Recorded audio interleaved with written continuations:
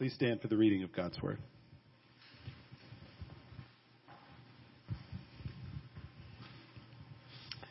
First Peter 3:8.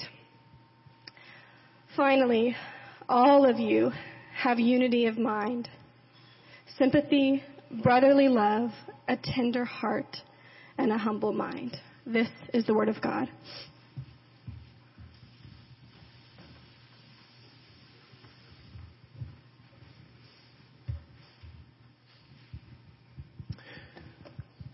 Good morning, family. I think Reed's prayer was very appropriate for this morning. I got to get my stool. It's an anniversary Sunday. I got to sit on a stool today. You know how this works. I bring you greetings. John Mark is not with us this morning because he is speaking at Antioch Church in Norman, particularly about the role of the church in a post-Christian society, post-Christian West. So I encourage you to go on their website, grab that sermon this week and listen to it. I'm sure it's going to be beautiful, and God's going to move. So we'll pray for him as he's there. And this morning, I am excited to talk with you about this anniversary celebration, to commemorate this with you. This is 9 years, y'all. Today, we walk into year 10 of Christ Community Church. Some of you, this is your first Sunday to ever be at Christ Community Church, and we say welcome. We're so glad you're here. Some of you, you've been here since day one, and we say welcome. It's so good to see you again. You've matured. And there's a little bit, probably more gray in your hair. At least one. And, but it's good to see you. Last week, we had a conversation about celebration, for those of you who were here. And we talked about the importance of celebrating God's saving act of deliverance in our life. I hope you were able to go home last week resting in God's faithfulness, rejoicing in God's provision, deciding to institute in your own personal life and in your family's life commemorations of God's faithfulness. And this is one of those things that we have in our calendar. Every year we celebrate Christmas together, the incarnation of Jesus, in which the eternal Son of God became flesh and came and lived among us. We celebrate Easter, the time in which Jesus Christ, the incarnate Son of God, died on the cross for our sins and then rose again, defeating death, giving us victory over the grave, and we celebrate that on Easter. And then Pentecost, which we'll celebrate next Sunday, in which God sends His Spirit to indwell the hearts of everybody who's trusted in Jesus to help them grow and be sanctified in His love and His grace and His joy and His hope. And our anniversary is another opportunity for us to celebrate God's faithfulness.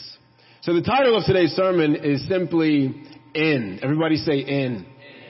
Now, if you've been around Christ Community Church for a while, you know what in means. But for those of you who haven't, I'm going to explain it just a little bit. So there are 3 orientations we talk about when it comes to life. Those 3 orientations are up. Everybody say up. In. Everybody say in. And out. Everybody say out. Now, as human beings, we were born with an orientation toward sin and toward disobedience to God. We were born with an orientation that is away from God. We were born wanting to serve ourselves, to get what we want, when we want, for ourselves. But just because we were oriented away from God doesn't mean that God was oriented away from us. In fact, Romans 5:8 says that God demonstrated His love toward us, that while we were yet sinners, Christ died for us. God's love was toward us even when we were away from Him. And that love, the love of God toward us, is the love in which the eternal Son of God became flesh.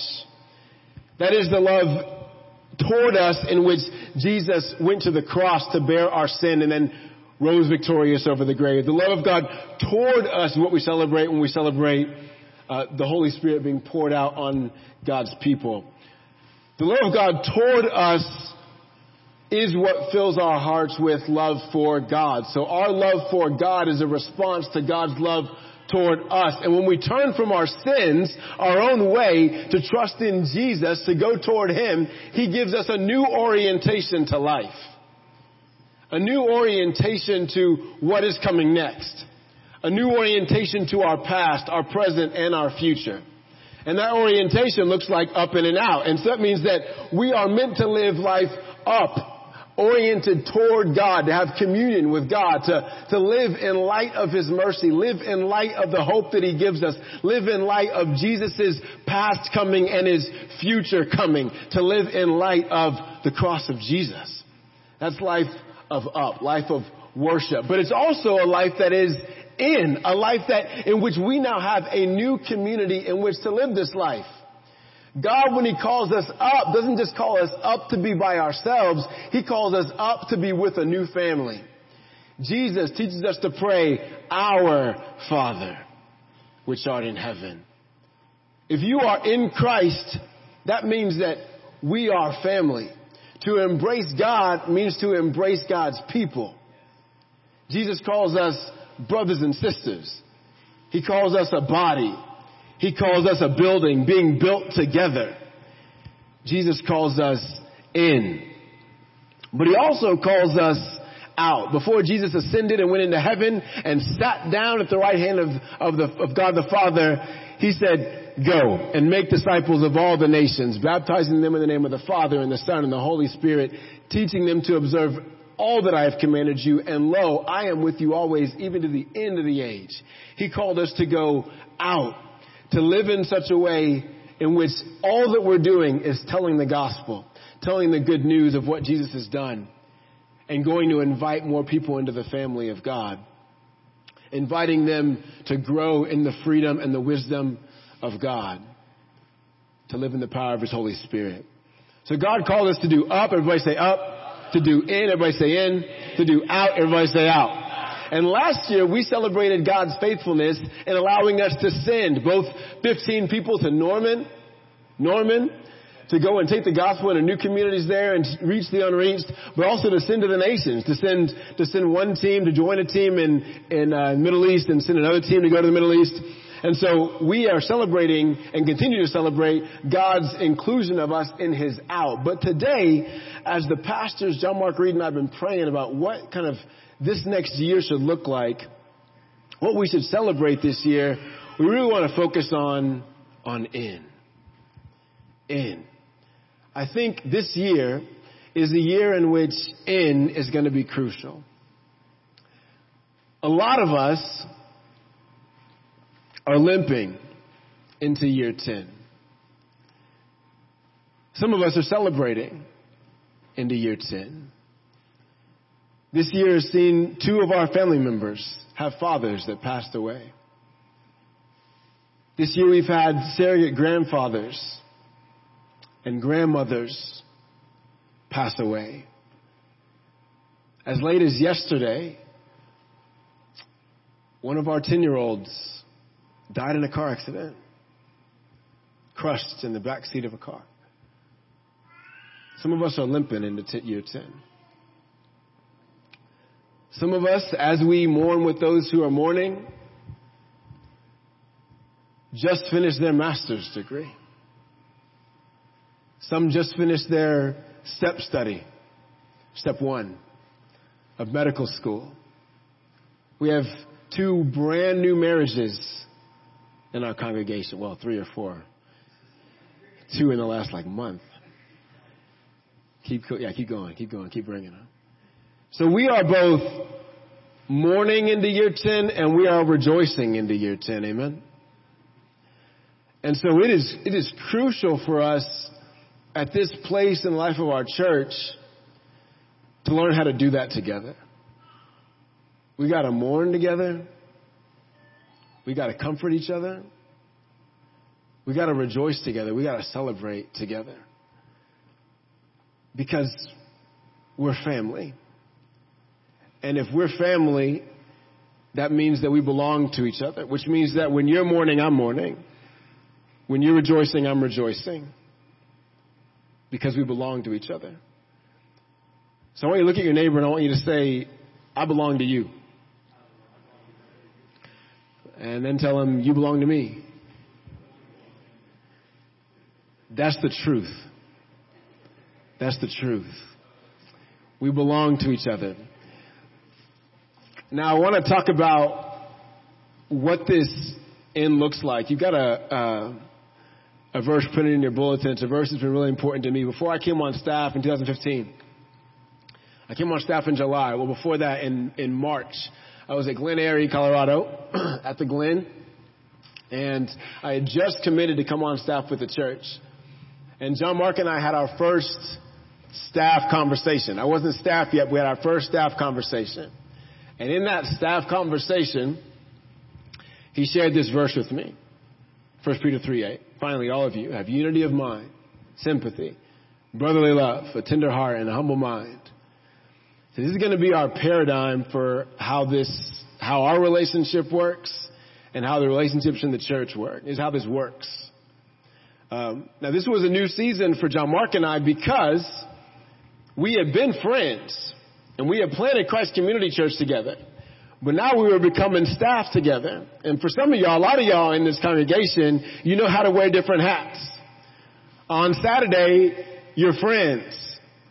On Monday, you're co-laborers out in the community. On Tuesday, you're co-workers in the same school.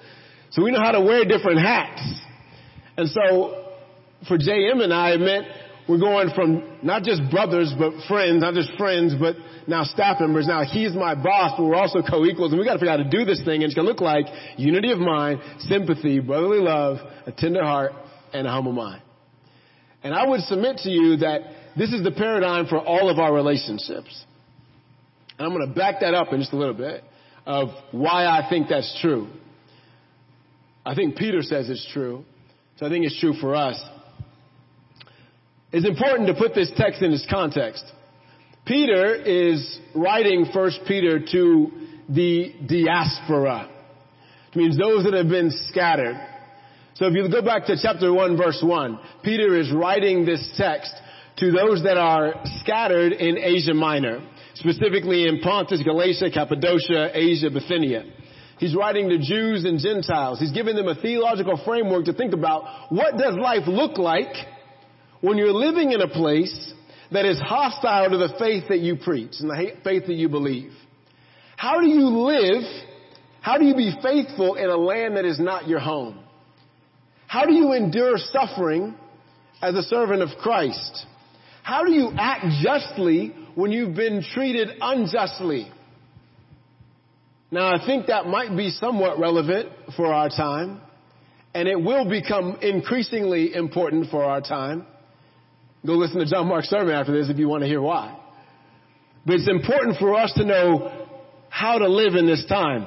Peter, by the time he gets to chapter 3, has just finished talking about what it looks like for servants and laborers to stand up for justice in the midst of a situation that is holding them down and keeping them, treating them unjustly.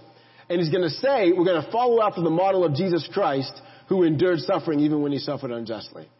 He has just finished talking in the beginning of chapter 3 about, he's talking to wives who have been in situations in their family in which their husbands are unbelievers. And how do I act justly in a situation in which I've been treated unjustly? He's just told husbands to whom the society is told, hey, treat your wife however you want to. And he's saying, no, don't treat them like that. You treat them as co-heirs with Jesus.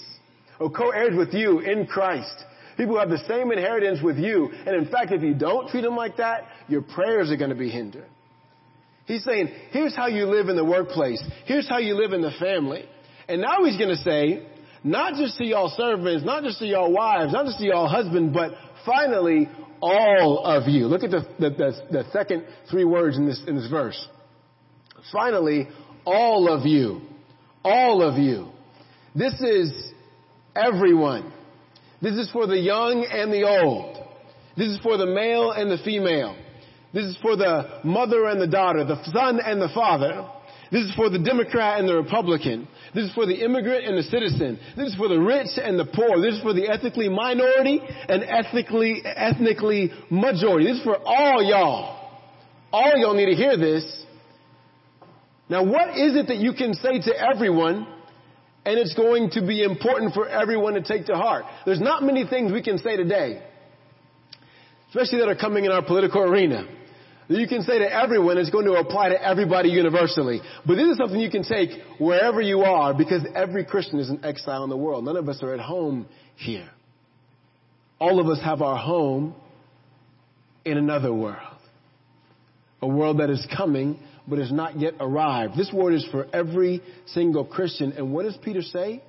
He says, do in. Everybody say in. Do in. Now, how do you do in?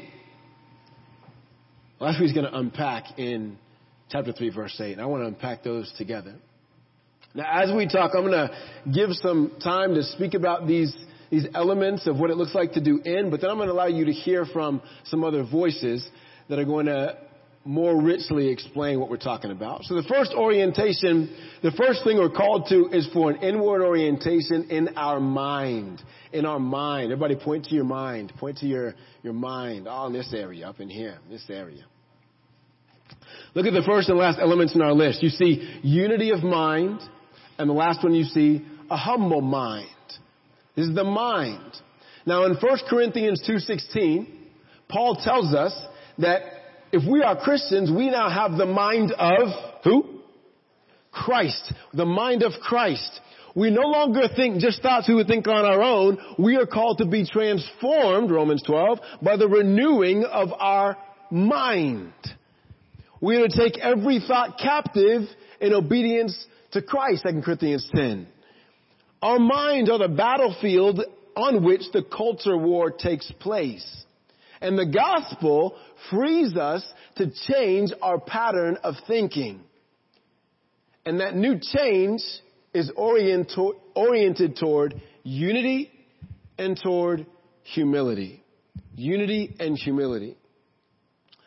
In the gospel, I no longer have to be absorbed in myself or in my needs.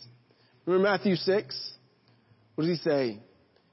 He says, don't go chasing after what you will eat. Don't go chasing after what you will wear, because your Father knows what you need even before you ask Him.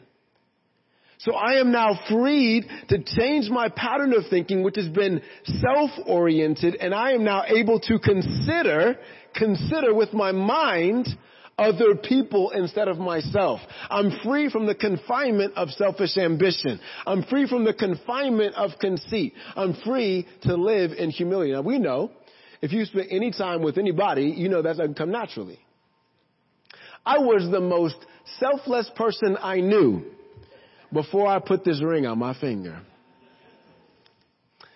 And then I recognized that my preferences were actually windows into my selfishness. Now, it's not bad to have preferences, but if you can't give those preferences up, now you've got idolatry. And what God calls us to is to an up orientation that has one master, and therefore my preferences no longer rule me, no longer have control of me. Now I am free to seek the good of other people. I'm free to pursue a unity of mind and a humility of mind that goes beyond myself. Now, unity of mind doesn't come through just passive agreement with everything that my friend or my pastor says. Unity of mind comes sometimes through years of processing conversations and contending for the truth. Unity of mind comes through contending for the truth on a day-to-day, year-to-year basis. Because I know and I have hope that if Jesus is the way and the truth and the life, that this struggle for truth will end in peace. Because Jesus is both my peace and my truth. You with me? We can do this. We can contend with each other. We can strive for unity of mind because the same mind that's in you is in me. The same mind that is in me is in you. We have one Lord, one faith, one baptism. This means that we can have unity of mind. If I think everything I think is right, then I won't be open to unity of mind. But James chapter 3 tells us that godly wisdom is open to reason. If I'm not humble, I'm never going to consider your point of view. I'm never going to consider what you think. And this kind of humility, though, from what one New Testament scholar points out, springs from an awareness of our creatureliness and our dependence on the Creator. See, if I recognize that only God is sovereign, that He is the Creator of all things, big and small, and if I recognize that I am a creature, that means contingent, that means dependent, that means not self-sustaining, that means that I may not be right all the time. It may be hard for you to believe, but I may not always be right. And that will open me to a humility of mind to pursue unity of mind. If I recognize God's sovereignty and supremacy over all things, including my own life, I am freed to have a humble mind toward anyone, even those I would deem less competent than me. God calls us to do with a mind that is directed toward unity and toward humility. But that can only come as I walk in dependency on Jesus, who frees me to have the mind of Christ. Now, when we experience the freedom of humility and unity, doing is an outflow of that freedom. Now, I want you to listen to what Joanna Beasley says about this. Joanna was part of the church plant that we sent down to Norman about a year and a half ago. And I've asked her to talk about what does it look like, what did you learn about how to do from your time spent with Christ Community. So if you would, give some attention to the screen where you hear Joanna speak. Hi, fam. When thinking about the concept of especially pertaining to my life at Christ Community Church, the phrase that keeps coming to my mind is... We might work on that volume a little bit.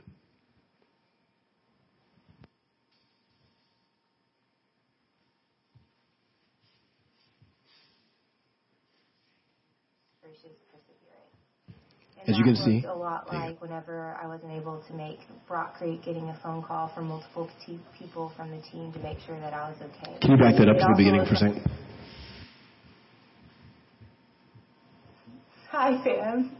When thinking about the concept of especially pertaining to my life at Christ Community Church, the phrase that keeps coming into my mind is gracious perseverance.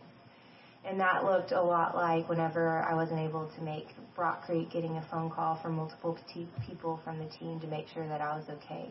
It also looked like whenever people in the community were going through a hard time, spending that extra amount of time so that people knew that they were loved and that they were seen and that they were cared for. It looked like being present in people's everyday lives. It looked like in the good times and the bad, pressing in together.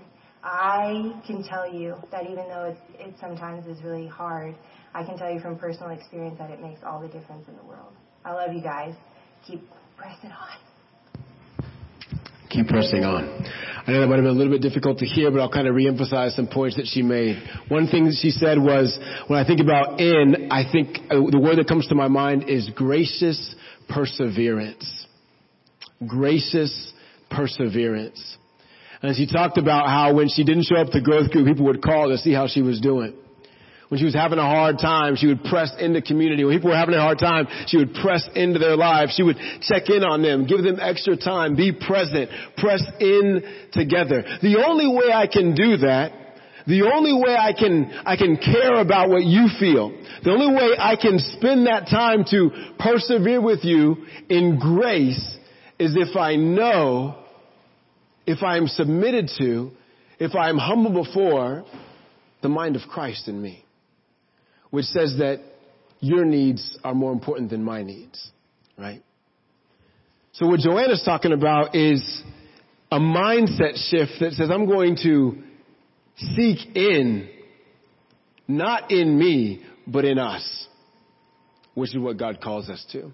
So God calls us to an inward orientation of the mind, but not just of the mind. He calls us to an inward orientation of the heart. Look at the second word in your list.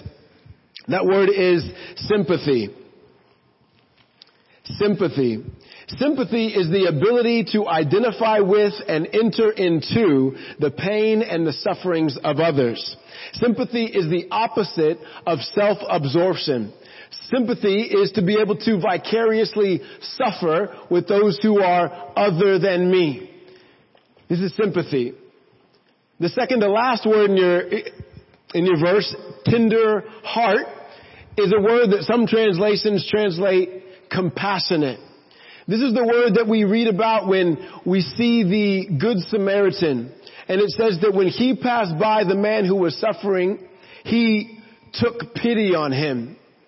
This is the word we hear when the prodigal son comes back and his father is filled with compassion. This is the word that we see when Jesus has gone off to be with his disciples. And he goes across the lake, and he gets across the lake, and he sees a crowd coming toward him, and he is filled with compassion for them. He is moved in his bowels. What the gospel frees us to is to not the solitude of suffering just for myself, but for the community of suffering on behalf of other people. The suffering with them, to demonstrating compassion for them. This is what we read about when we read in 2 Corinthians chapter 1. When Paul writes this prayer, he says, "Blessed be the God and Father of our Lord Jesus Christ, who comforts us in all of our affliction, so that we will be able to comfort those who are in any affliction with the comfort with which we ourselves are comforted by God." This is the idea of coming together to suffer with each other. This is what true compassion looks like. Now, I've asked a couple more people to share with us on this idea of in, and what they talk about is compassion. This might be a little bit louder for you, so I want to introduce this couple, and then I want you to hear from them. You're going to hear from Jordan and Tina Belt.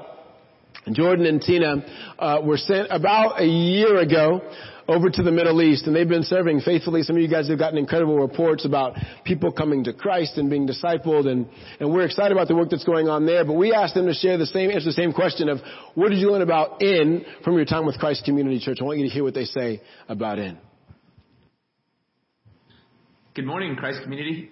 This is Jordan Belt and Tina Belt here in the Middle East, and we are very excited as you guys are celebrating your 9th anniversary to have been a part of many of those early years and to be sent by you here to love people and to love our neighbors and share the name of Jesus with others. So we were asked to share how Christ Community impacted the way that we do in, and we want to share a little bit about that with you. One of the biggest things that we learned at Christ Community Church was looking at relationships as in regards to time, not just time spent together, but longitudinally, and thinking about those relationships as being, we're in this for the long haul. And so that means I care very deeply about your development as a believer. That means I care very deeply about speaking the truth in love, because I want to see us grow together and get to this place that God has for us. And that requires a lot of persevering hope, not just for ourselves as individuals, but for the people that we love. Sometimes the grace that we so easily extend to our neighbors or strangers or acquaintances, we withhold from those that are closest to us. And that's one of the biggest things that we required doing the discipleship house, doing the discipleship meetings, being in close relationships with so many of you that we love and miss so dearly now. Like Julian, like Aaron John, like John Pope. Of course, the guys and families that we planted the church with, Hearts, Abears, the Shilohs, that we were able to see in very well. We were discipled in how to do in well. And one of the means of grace God gives us to know how to, I felt like during those years, as well as His Word that showed us in Ephesians and many other books of how to do in, His Spirit to empower us to do it. It's just the means of grace of His community, people around us that God was using in ways that helped shape us and to make us closer followers of Christ. So we're really thankful for them. I know Tina could list off probably 10 or 15 women throughout those years that taught her in. The verse that really sticks out to me is in Ephesians when it says that we were brought to, by the blood of Christ. We were far off, but we were brought near together. And I'm really an eager evangelist. I come from a college ministry background that really emphasized and celebrated evangelism, which I think that's the out portion that we should always get. But sometimes I would miss what I think God was trying to teach me was that the inward portion of discipleship, as Tina was describing, is this long journey with one another to become more like Christ. And so it's not one or other, it's not competing, it's complementing each other so that we can be found whole in Him. And I'm just thankful. Those are some of the ways that y'all have blessed us and supported us, encouraged us. And I hope you'll have a great going into your 10th year and many more to come. And we'll see you soon. Love you guys. When Jordan says we'll see you soon, he means July. So they'll be here for about 10 days in July. So get ready for that. It's going to be fun. Isn't that good what they're sharing? Right? This is not just a sharing together, giving time today, but this is a longitudinal time. This is a persistence in showing grace to one another. I love what Tina shared specifically with regard to showing grace. I think if you're like me, if you whether moved into South Oklahoma City or you grew up in South Oklahoma City or some other way you got here, it can be sometimes easy to have sympathy or a tender heart toward those outside of the community. You see somebody in desperate need and you have pity on them. But sometimes it can be more difficult to do that with people that are really, really, really familiar to you. People that you've lived life with, people that you've roomed with, people that you have dated. It can be difficult sometimes to have sympathy for them or to maintain a tender heart toward them. To maintain that kind of emotional rising up from the gut that says, I feel what you feel and I am committed to that in you. But what Tina said was that sometimes we need to show grace not just to strangers, but to those that are the closest to us. We can be the harshest to our families, right? And we can be the harshest to our family. You with me? But what Peter's calling us to, what the Holy Spirit's calling us to, is to a continual renewal in the gospel of Jesus that frees me to a sensitivity to my neighbor's need so that I can keep having soft skin and a soft heart toward even the one that I'm really familiar with. And I know how they got into this issue, but yet I'm still going to have compassion toward them. You feel me? Because that's what Jesus did with us. What's the motivation toward having this kind of a sympathy to those that are familiar to us? What's the motivation to having this kind of a movement in the bowels, not just for those that are strangers coming with evident needs, but for those that are sitting right next to us? It is that Jesus knew us before we were born and yet still had this kind of compassion toward us, right? We learn this sympathy from Jesus. One scholar says it this way. He says, to share in the sufferings of others is both the cause and the effect of Christian unity. To share in the sufferings of others is both the cause of Christian unity and the effect of Christian unity. How is sharing in the sufferings of others the cause of Christian unity? Well, I think the preeminent way is that Jesus Christ entered into our suffering. Jesus Christ's participation in our sufferings is the cause of our unity. We don't have a high priest who is unable to sympathize with our weaknesses, but one who has been tempted in every way, just as we have, yet without sin. I've been playing Frisbee with some guys downtown. I love playing Frisbee. It's a great time. We throw the disc, we retrieve the disc. We make great plays, and we don't. But I'll tell you this. Halfway through playing Ultimate Frisbee, I start walking. You know why I start walking? Because I'm tired. I'm tired. So I start walking. I walk from this end of the field to that end of the field. I might get one or two sprints out just to make sure they know I still got something in my tank. But I'm going to be walking some of that time. I don't fully understand what it means to run through an hour of playing Ultimate Frisbee. I sure know what it means to run for 3 or 4 hours in a marathon. I don't understand what it takes to do that because I've never finished my hour running straight through. You don't know what it takes to finish unless you've endured the whole thing. Jesus Christ is the only one who has endured temptation not until he gave in, but until death. He's the only one who has fully taken on what our suffering looks like because he endured it through the cross to victory over the grave. He's the only one who has been tempted as we have, yet without sin. So he's the only one who has experienced what it means to suffer all the way through, to endure temptation all the way through. Because he himself has been tempted, he can help those who are being tempted because he's been tempted all the way through and not given in. Jesus Christ is the cause of our unity because he paid for it. He bought it. He died to make us one. Jesus prayed in the garden, I pray they may be one, that they may experience the unity that the Father has with the Son and the unity of the Holy Trinity. So Jesus is Christ entering into our suffering. His incarnation is the cause of our unity, but sharing in the sufferings of others is also the effect of our unity. Peter's going to go on in chapter 5 to say, resist him, resist Satan, firm in your faith, knowing that the same kinds of suffering we are being experienced by your brotherhood throughout the world. See, what being one in Christ means is that if they're suffering in Cuba, they're suffering here. If I'm suffering in the Middle East, I'm suffering here. If you got an issue, I got an issue. Even if you're a different ethnicity than me, even if you're a different gender than me, if you got an issue, I got an issue. If you got rich people problems, then poor people got those problems. If you got poor person problems, then the rich people in your congregation got those problems too. Your problem is my problem because we suffer together. It is the effect of our unity that we suffer together. We don't do this alone. We do this together because, like Jordan said, community is our means of grace. We are now one.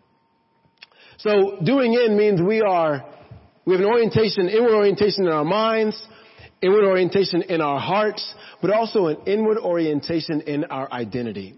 Look at the central word in this text, and it is brotherly love. Brotherly love. This is the word Philadelphia, right? Love for my brother. When God calls you to himself, he doesn't just call you to himself, he calls you to one another. You and I are family. And that means that we have the same Father. It means that we are heirs with Christ. It means we have been adopted into the family of God. That's what this means. Which means that, which I hope you've heard this as kind of a trend, is that we have a long-term commitment to one another. I want you to hear one more voice, and that is William Gaskins, who's sitting in the back. And I want you to hear what he says about what he's learned about doing in our community. Howdy, Christ Community fam. It's Will and Saoirse. I got the pleasure of being able to give a brief message this anniversary morning to kind of talk about how Christ Community Church has helped me to understand the concept of in.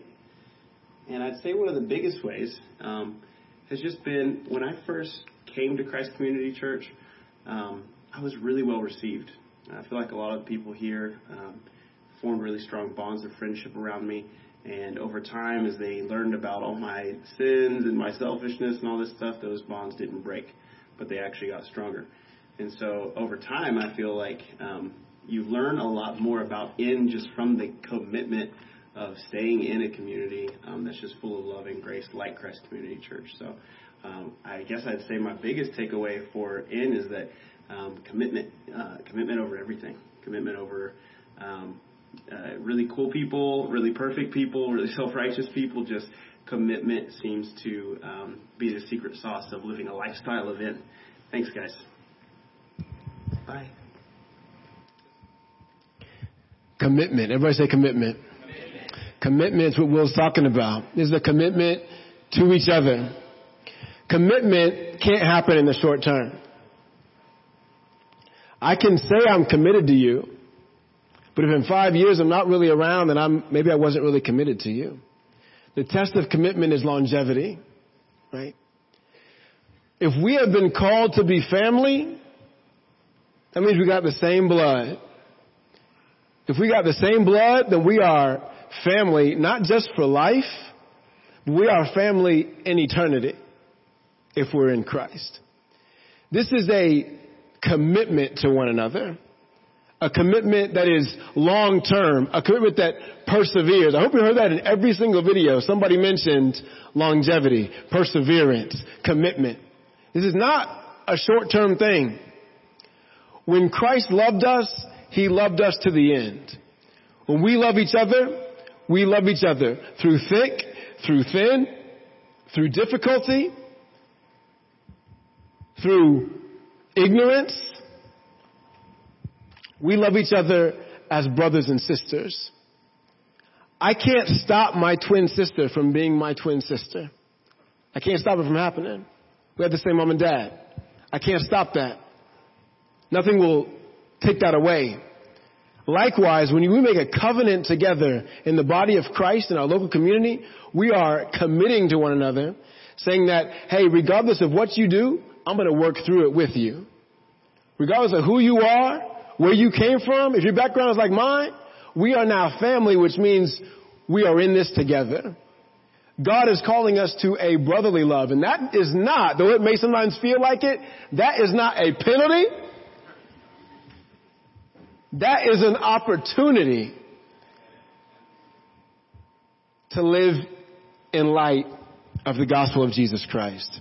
And this is a reflection of the nature of God himself. God exists as Trinity, unity and diversity, Father, Son, Holy Spirit, one essence, three persons. And when we are invited into the being of Christ, we are invited into that fellowship, which means that if I am in Jesus and Jesus is in the Father and you are in Jesus and you are in the Father, then we are in a bond that cannot be broken because it's a bond of the fellowship of the Holy Spirit. Which means that if I see you in sin, I'm going to go to you and talk to you about it. If you see me in sin, I expect you to. I'm going to receive it with grace, right? If I see you doing something that should be encouraged, I'm going to take the initiative to go and honor you and encourage you. If you see me doing the same thing, you're going to come and do it to me. I'm going to seek your good above mine because we're family. Because there's a brotherly love that binds us together as one family in God. Now, I want you to think about this idea of the inward orientation that we've been called to. What is God calling you to do differently in this next year? To practice in, to lean in. Not lean out when it gets hard, but to lean in. What is he calling you to do?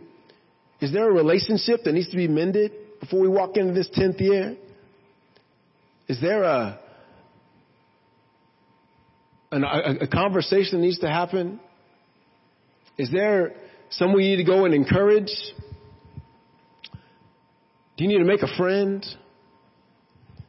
Do you need to start giving to your church? Do you need to sign that membership covenant? Do you need to re-up on the relation of values? One thing I've been thinking about is, as far as I'm about to go to a family reunion in July. And when I go to this family reunion, we have like 400 people come. Because this is like 6 generations of people. And when I go to this reunion, if I invite you and you're new to the family, then you're going to be recognized as not being from the family. Because we just know our family. And so it's then the family's job to invite you in and to be hospitable and to show you in. Now, how does that translate to Sunday morning? Well, if somebody's brand new and you're in, then it's all of our responsibility to go up to them and to say, hey, I'm so glad you're here. We're going to have eyes to see people if we're in, right? We're going to have eyes to invite people from outside in if we're the ones that are in. We're going to be hospitable if we're in. Do you need to recommit to be tenderhearted to those people who you've been passively familiar with? What is God calling you to do? How is God calling you to see this in? Because we've been freed to do it by the blood of Jesus. And therefore there is a family tie that binds us together. So even if you don't feel in, you're in. You with me? Even when you don't feel in, you're in. So let's act like it. We're about to go to the Lord's table in which we're going to partake of the body and blood of Jesus, commemorating his death and waiting for his return. When we do this, the guys who serve this in the back, they have a ceremony they go through. We don't really talk about the ceremony. What they're going to do is they're going to take some loaf of bread. It might be a tortilla. It might be some kind of really good kind of bread, but they're going to break that bread. But that bread all comes from a piece, one piece. They're going to break it. They're going to give you a part of it. Every single one of you who are in Christ are members of the same body. We belong to each other. We come from the same loaf, which means we should be one. So as we take communion, let's remember that we've been called to do in together. Why don't you bow your heads with me and let's pray.